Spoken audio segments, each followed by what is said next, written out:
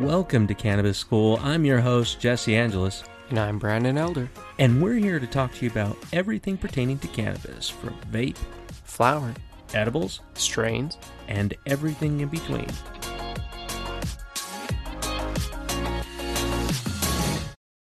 All right. Hey, everybody. Welcome back to Tuesday. We got a special guest with us. We have Carmine from New York.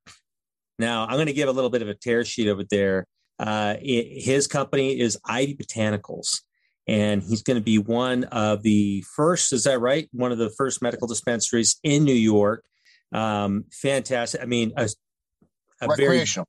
Very recreational. So that's awesome.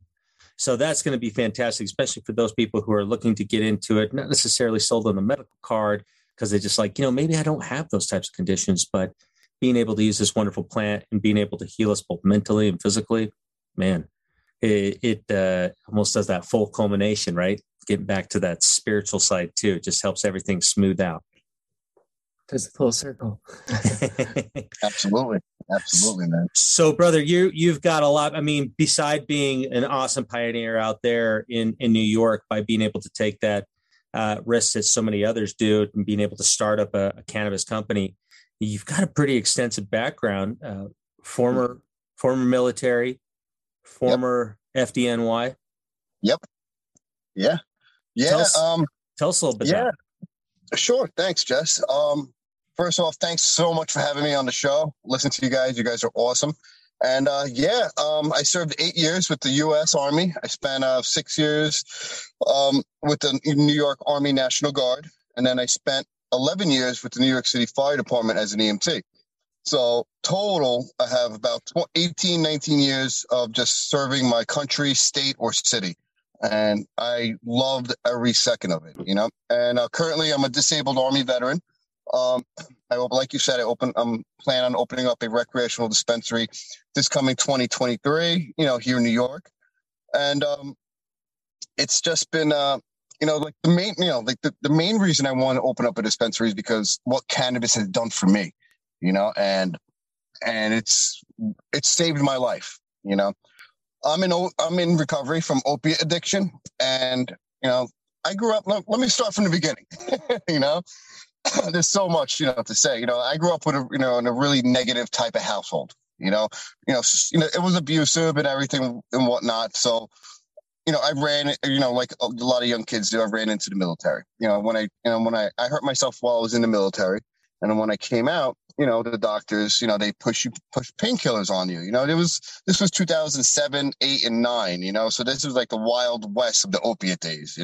So doctors were just writing scripts of 120 of whatever I wanted every month. And I would go to 2-3 doctors a week, and they would each write me the same prescription. And I was unfortunately one of those statistics that got caught up in the opiate epidemic. I used opiates as a coping mechanism for emotional support, for physical, for spiritual. I used opiate as my everything, and I'm a survivor of the opiate pandemic, and that's exactly what it is, because, I didn't survive, I survived by the skin of my teeth, I should say, because I've had over 13 overdoses, and I've been in over 30 treatment centers, and I'm lucky to be alive, and, when people always complain, hey, life isn't fair, I am blessed and I am thankful that life isn't fair, if life was fair, I wouldn't be here today. So, and I was back in 2018, I had a surgery on my elbow. And after that surgery, the doctors gave me painkillers, and I knew I couldn't take it. And my friend, he sat me down. He's like, dude, why don't you just smoke a joint with me? I was like, bro, I just had a surgery. Like my marriage is struggling right now. My relationship with my parents isn't good. Smoking a joint isn't going to solve my problems, man. He was my best friend. I grew up with him. So I sat down and we smoked together, and things seemed better, and things became better slowly but surely, and I didn't even think about using opiates ever again after cannabis. I'm not saying that opiates, wasn't, wasn't there. No, because opiates was there. I just came back from a doctor's, a couple of days ago, and he wanted to prescribe me painkillers for my back. And I said, no, I'm good. I'm good, man. Thank you. Because because cannabis opened up my eyes into what life has really to offer me and what I have to offer life, and, like Brandon, you mentioned, on the spiritual part, you mentioned something about spirituality, and that's what cannabis has done for me in a way. It opened my heart and my mind to, what the world has for me and what I could do for the world, because it is a symbiotic relationship, and I am a strong proponent of that, life is a symbiotic relationship, what I could perform, what I could give to life and what life could give to me, So, yeah, but I feel like I'm going on and on right now. No, we appreciate it. Like, your story is huge because so many people everywhere struggle with that opioid crisis. It is an epidemic that has been going on. We've had billboards all over about like overdose deaths. Like, it is huge. It's rampant everywhere. So, props to you for fighting the fight and sticking around. And, to everyone fighting that struggle, maybe cannabis is your option. So, yeah. Yeah, and it's not like I haven't tried, like I said, I tried over 30 treatment centers. And after treatment centers, I did the AA and the NA thing. And, and what NA and AA does, it gives the person a purpose. And your purpose in those meetings is to stay sober and help somebody else stay sober. So in essence, they're giving you a purpose of trying to give back. And that's what cannabis did to me. It gave me, it realized that I'm able to give back to others in a different way, and I'm advocating for cannabis use among first responders, among veterans here in New York. And it's such an amazing thing to be able to give back to these communities and help them, and to watch these communities flourish. Like after I, while we're doing it together, Oh, yeah. Yeah. You were recently on the city council for Long Beach, talking about cannabis. Yeah, I was there at the Long Beach Town Board meeting. Right now, Long Island and all of New York State actually is holding meetings to decide if these towns should allow recreational sales of cannabis. So, I go up there as an advocate for cannabis, as an entrepreneur, as a business owner, as a recovered opiate addict, as a resident. I go in there full force and I advocate that having retail sites available to the public would actually save people's lives, because there was a whole article about in Connecticut how there was cannabis laced with fentanyl and the people were going into the hospitals, and I told them, if these people had access to safe cannabis, they wouldn't be in the house. They wouldn't be in that situation. Mm-hmm. If I had access to cannabis as a first responder veteran, 5 years before, maybe I wouldn't have had 13 overdoses. Maybe my son didn't have to see his father blue and with his eyes rolled back on the floor, a sight that he'll never forget. Maybe those things would not have had happened, if I had that option for me. If the doctors even said, hey, this is an option for you. But no one ever brought that up to me, Yeah, it's huge because across the United States, so many people don't know that or not being given or told these options. And that's a lot of why we're having these discussions, is because so many people that I know, that Jesse know, we've had these discussions and it's constant. It's people going, what is cannabis? Yeah. What is that? What does that do? Yeah. And definitely by being able to get past the stereotypes that are pretty persistent throughout that, especially on the outside, because cannabis is a culture. Once you are able to be, and I would say guided into that. I mean, if you're just going to be stupid and do stupid things, hey, you could do that. You could do that with Diet Coke. Like, you Absolutely. Can drink yourself stupid, right? So, I mean, it doesn't matter what's being used. It matters on the intent.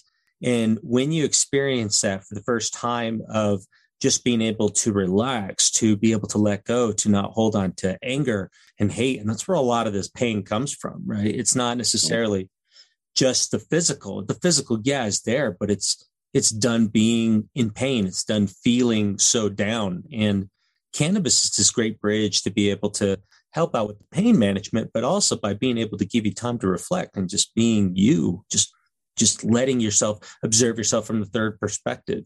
And it's absolutely just mind-opening, mind-changing, and life-changing. Jess, I love that you said that, taking a step back and looking at yourself. And that's what cannabis has given me the opportunity to do. It made me look at my life as a whole, in the third person. It's like, I literally had a conversation with myself years ago. I remember this conversation vividly. I'm like, your kids are going to find you dead one day if you don't stop this shit, Mm-hmm. And that was, while I was smoking a joint, I had these, what if, what would your kids do? Be the father that you needed, these type of conversations I was having in my head, and it gave me that motivation to be a better person, a better father, because, I wasn't like knocking on heaven's door. I was breaking and entering, that's 13 overdoses, So, and then, recently I've been thinking, as I smoke, today I was thinking, I'm living on borrowed time. Because, if you ever had, one of those stages of grief is bargaining, when you say, God, please just give me my dad back and I'll do anything. Maybe I had 13 chances and, I'm here today. So I'm living on borrowed time. So just by me constantly saying that to myself gives me a different perspective on life, about how to be. And it makes me a better father, a better husband, doesn't let me get angry of the small stuff anymore. Yeah, I think, definitely cannabis has brought in a lot more patience, a lot more introspection into my life. My kids can tell when not only am I more irritable because I'm in pain, but they know, because I'll go, I just need to go puff for a second and then I'll be back. And then I come in and I'm like, I'm sorry. I just, and I come back and I can have a normal conversation, look at whether it's their issues, my issues, whatever it is, from a much better perspective than I would have approached initially. Absolutely, man. Absolutely. I've been, on an anger tear lately, and, I just, random bursts of anger have been coming at me, and I've been thinking, I'm like, why, what's going on? And I would go and smoke on it and I would come back a completely different person, Mm-hmm. Able to communicate like a human, like an adult to my wife, Yeah. and it's, and to be able to communicate as an adult is huge for me. For a lot of us. Yeah. To look at things and go, what the hell did I just say? Yeah. Yeah. Some of the deepest shit that comes out of my mouth is usually because I've had, at least 3 or 4 pulls off of my little pen, because it gets me into this state where I start thinking about things a little bit differently and not necessarily thinking of it in the egotistical state, right? It's more of a, what can I do to contribute? And it slows you down. Like I was telling Brandon about it and I was like, people complain about memory problems with cannabis. I would actually have to say that it has expanded my memory very much, because I'm slower and I can actually observe and take it in, and it imprints on me, and then I can remember it. And with what I do professionally as well, that matters. That matters so much. And being able to take those small little moments, and it's just awesome, man. I know it sounds like the funniest thing is, if you would have talked to me about this 5 years ago saying, hey, Jess, try cannabis, it's going to help you out. I'm like, no, I'll be a stupid idiot if I do that all the time. And now when somebody asks, like, how often do you have cannabis? I'm like, what time is it? Because then we can find that, right? Exactly, man. I was literally talking to my wife tonight. I'm like, I think I found a good regimen for my usage. And she's like, what's that? I'm like, just 3 times a day. And she's like, what do you mean 3 times a day? I'm like, every time the hour lands on a 3, I got to smoke. 253, I got to smoke, Oh, yeah. And it's just, and it's just, like a joke me and her have, but, but she is serious about, like, me using cannabis as not only a mental health aid, but as an aid for a relationship. And she doesn't smoke at all. She doesn't consume at all, and she's fine with her glass of wine, and I'm fine with my joint or my blunt or my bowl or my bong, and we have, and it's such a great, it's just brought so much more joy and laughter into our relationship, Oh, yeah. Well, when you're on cannabis versus opiates, you're a lot more yourself. Opiates, you are some hazy, distant, not even there. So yeah, it's almost like, I'm not a huge, I don't use alcohol at all anymore. And it's my own personal choice, but I just find that I don't feel like me when people go, oh, I was drunk and I did something stupid. It means that no, you're just acting out because you're at your simplest mind at that time. But if you smoke a joint or you take a hit off a pipe or anything, you stop and you think about what you're about to do. The argument is not coming out. Like that's the thing that I have to do. If I ever get in a heated argument with my wife, which is rare, but if it does happen, I'm like, I gotta go for just a sec. Give me a sec. I'll come back. I'll say something reasonable. I'll say something where you're not going to put me on the couch. All right. So give me a few. Absolutely. Absolutely. And me and my wife, we have that understanding now. And she'll even tell me, she's like, you need to go to the garage. I'm like, what? She's like, you need to step out and go into the garage. And I'm like, you know what? That's a good idea. You can't argue when somebody says, hey, you need to smoke. You're not going to argue with that person. No, because a lot of the time you look at it and you go, yeah, I'm kind of being a little bitch. Yeah. It's like, I don't need a Snickers. I need to go smoke. Like, it's really not what it is. Snickers platform needs to change. You don't need a Snickers. You need to smoke. And then you'll eat all of the Snickers anyway. So yeah. Absolutely. And it's just that change of perspective that it does for me. And it made me realize that, there's no representation in New York for first responders in cannabis. Everyone knows that veterans and veteran suicide, cannabis can help with veterans with PTSD. That's no big secret, But, I started looking for first responder groups, first responder veterans, that, advocate for cannabis, and there's none out here, and so, I was like, the New York cannabis market is coming. It's opening up in 2023, and they need someone in the veteran community to advocate for the veterans and for the first responders, Otherwise, the veterans and first responders will have no say in what the New York cannabis market is going to look like, and that's not fair for us. So I decided to stand up and take that role on to myself, and I want it, and it just gave me such a purpose in life. Honestly, like I get up every morning, I look at which towns are having these board meetings, and I go there and I advocate for cannabis use, and and I go to American Legions, and I go to VFWs, and I talk to the veterans there, and I see how they're doing. And these are 70, 80, 60-year-old men sometimes, and I'm talking to them about cannabis, and their knee-jerk reaction sometimes is, I haven't smoked that since the 60s or whatever, And, my initial stereotype of these, elderly veterans were they were going to be against it.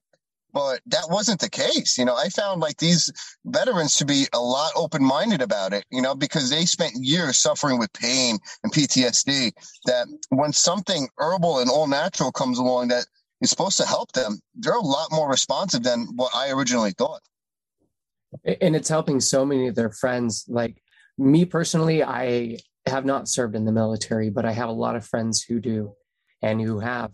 And I know a lot of them personally suffer from PTSD, severe PTSD. And I know that cannabis has helped them in that. And so for everyone out there who has a first responder or someone in the military, that's basically all of us know someone who is doing that. And they are severely, like, their mental health, all of that is huge because they are seeing and dealing with stuff every single day that the average person doesn't. And it affects them on a whole nother level. And so having this access to cannabis, or even having people advocate to give them that voice or that platform to even have the ability to know, hey, this plant might be for me, is huge. Absolutely. It's such a great feeling too, when you go to these VFWs and, you speak to one guy and you spoke to him like 3 weeks ago, then you see him again and he's like, hey, I got my medical card, because New York, it's not recreational yet. And I'm like, oh, good. And he's like, you know what, man? He's like, he's like, I like it. He's tell me about his experience. He's like, I like it. And, he told me he's at half CBD and half THC. And, he found that that's his good nexus point. And I was so happy that he figured out what works for him, and he just looked like a completely different person. Like he was smiling, and not just like that cheesy little smile, like he was smiling from the inside, and it was such a good feeling. I remember that, seeing him like that. It was great, Yeah. I mean, I'm a former service member, and I didn't serve during the wartime. It was before that. I was at the end of Clinton's. No, thank you. And my brother, he's former Army too. He was at the Big Red One out in Germany. So he's with tankers. But, when you brought up PTSD, and you had stated, and we had a conversation before, the PTSD that you experienced in the military was pretty difficult, but you had stated something that maybe a lot of people don't know, and that's the PTSD for the first responders. Go into that a little bit. Well, yeah. Well, I've seen more trauma as a first responder than I ever did as an Army medic. And these are through, with New York City, I'm a EMT, so I run on an ambulance, as my job. And, I was there through Hurricane Sandy, to all the hurricanes that hit, New York, the East Coast, those, I was in the low-lying flood zones at that time when I was stationed. And I remember my first 10 months on the street, it was a culture shock. I've never seen so many people here in my country, in America, dying left and right. And, things that I wasn't able to do that I thought I could do, as a medic, as an EMT, you have a belief system that I'm out here helping people. But when you have those, what we call those bad weeks or those bad months, and where you're just getting bad calls after call after call after call, and you're not seeing that light or that good that you're doing, it starts getting on your mind and affecting you, especially day in and day out. And, after a year, you start getting burnt out. After 2 years, you start getting irritable. After 3 years, you start looking for some type of coping mechanism. And by the 4th or 5th year, you're either, drinking yourself, you're on opiates, or you're just an angry, irritable, fuck, excuse my language, and that's at least that was my experience. And I know by my 4th year on the job, I already developed a opiate addiction. I was spiraling out of control. And I remember, people at work, they recommended me to the counseling services, and I called them, and, they sent me away to my first treatment center. And then after that, as soon as I came back from my treatment center, right back in the ambulance, go out and go do it again. And I didn't even have a transition time from my treatment center to hitting the streets, and I think that was a big thing for me too, never having a transition, from me asking for help, getting the help, and going back to work. It was always an immediate thing. No. Yeah, we don't think about that, what you would see as a first responder, especially in those areas, and seeing all the things you see, seeing bodies like that. My brother had talked about that where he was in Iraq, which he doesn't share with anybody, but the stories that he told me there, he says those were imprinted, but it's the ones where you weren't able to save somebody is the hardest. Yeah, it's what he had said. He'd lose friends out there. I could only imagine where you're over there, where it's not a combatant that you're seeing on the ground. It's somebody who's, wants that desperation to live. And when you can't help them, that's got to be so hard. So with cannabis, does it help to kind of reflect on it and accept that there's just things out of your control?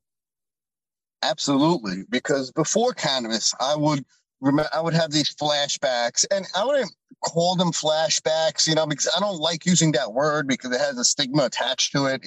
Everyone always thinks about Jacob's Ladder and all that, I'm not going, So, when I would have these thoughts, like, oh man, if I only got there 10 seconds quicker, if I only would press a little harder or did, instead of having those thoughts that I used to have, I'm thinking about that woman that I delivered her baby on the subway, or that woman that had to pull over in the middle of a snowstorm, and she had two twins, and I, delivered them for her.